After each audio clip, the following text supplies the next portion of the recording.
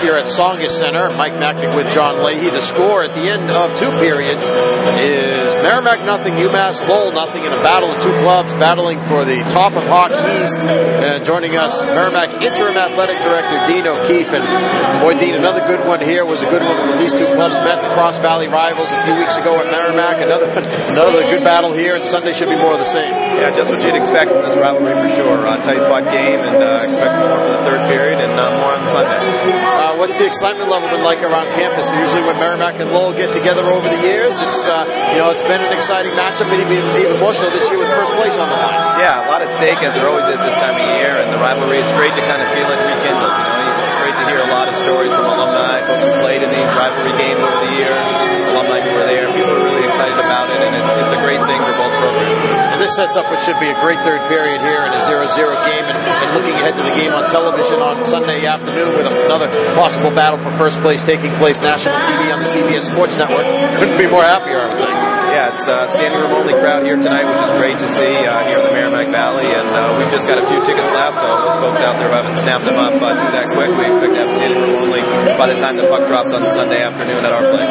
It's going to be interesting next year. We end up losing a game against between these 2 teams as the Hockey East schedule drops from 3 teams per opponent to 2.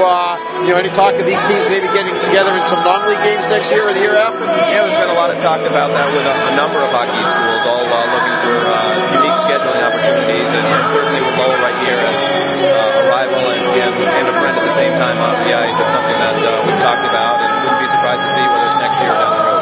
How's scheduling gone in general? It's 7 more non-league games to schedule as opposed to currently.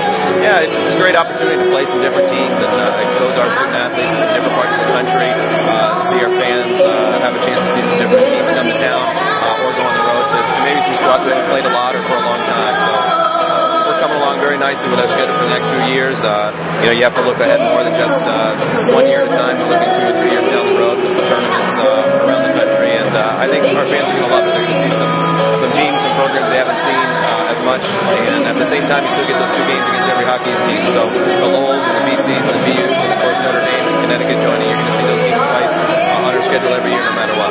Excited to see Notre Dame coming in every other year? Yeah, it's great to add another program to the league. Certainly when Notre Dame was voted in, and the University of Connecticut, it brings a lot to Hockey East. Everyone's excited about adding a new program of that caliber to the league, and continue to make us the best hockey conference in the country. All right, let me ask you about women's hockey. I saw that recently the position was posted for head coach.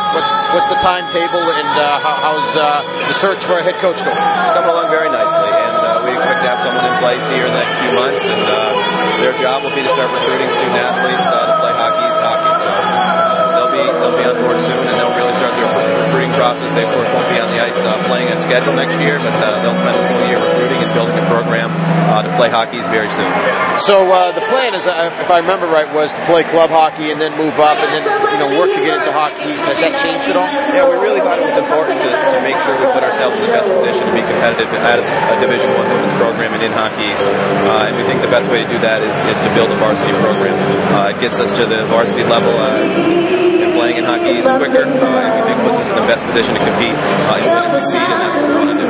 So when the team starts play, not next year but the year after, do we know yet will they be in Hockey East? We haven't decided that yet. Still a lot to be determined. Everything from schedules and coaches as we discussed. But our goal, our mission is to play Hockey East as soon as we feel like we're ready. And we want to be competitive and put a program on the ice that everyone on our team and our alumni can be proud of. And we know we can do that. We don't want to announce too early what year that's going to be, but rest assured it's going to be very, very soon. So what have the inquiries been like for that position? Getting a lot of interest? Absolutely. As you can imagine, there's a tremendous amount of passion for hockey and women's hockey, and it's the highest level of hockey in the women's collegiate game is to be a head coach in Hockey East. So a tremendous amount of interest with men and women with tremendous amount of experience at the professional, collegiate, high school level. So there's no question we have no problem finding qualified candidates. It's really finding the best fit for what we want to do, how we want to build the program, and there's a number of people I think that are going to fit that bill.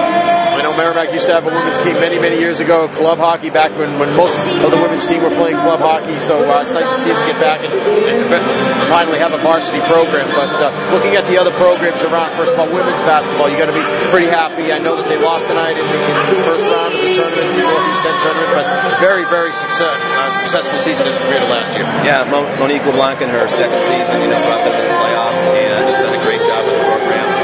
Last I heard, I know it was they were down late, so maybe a final now, and so that's it to their season, which is a disappointment. Of course, no one ever likes to lose their last game, but they just had a tremendous season. More than double their win output from last year. Got a great nucleus of players coming back. Lost some key seniors at the same time. Great run this year, and expect more of that next year as Monique and her staff continue to build that program. How about how's construction going? Things still on schedule with regard to the Volpe expansion project? Yeah, construction is really taking shape. If you put on a hard hat and walk through some of those construction zones, you can really get a feel for what that building is going to be like. You can feel the lobby and some of the locker rooms and corridors. It's more than just a steel shell now.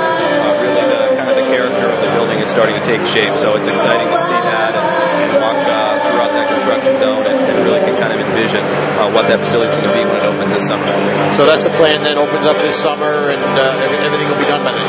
Yep, everything will be done. Certainly, the ice rink will have going quickly, and then when all of our student athletes come back for preseason, all of our fall teams in late summer, everything that they need will be ready for them between athletic training facilities, our strength and conditioning center, all their new locker rooms, so everything will be ready to go well before they arrive in late summer. All right, well, that'll be great. Look forward to seeing it. Also look forward to the construction being done. I mean, you guys have done a great job of managing things, but it'll be good for it to be over, right?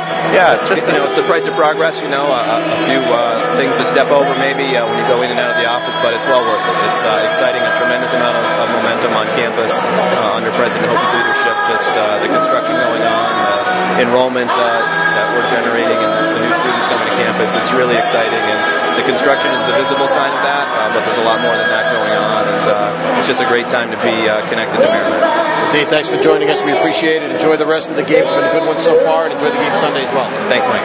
Dino Keith's been with us. He's the interim athletic director at Merrimack with the score 0-0 here at the Tsongas Center in Lowell after 2 periods. John and I will be back to recap right after this. You're listening to Merrimack Hockey on ESPN New Hampshire.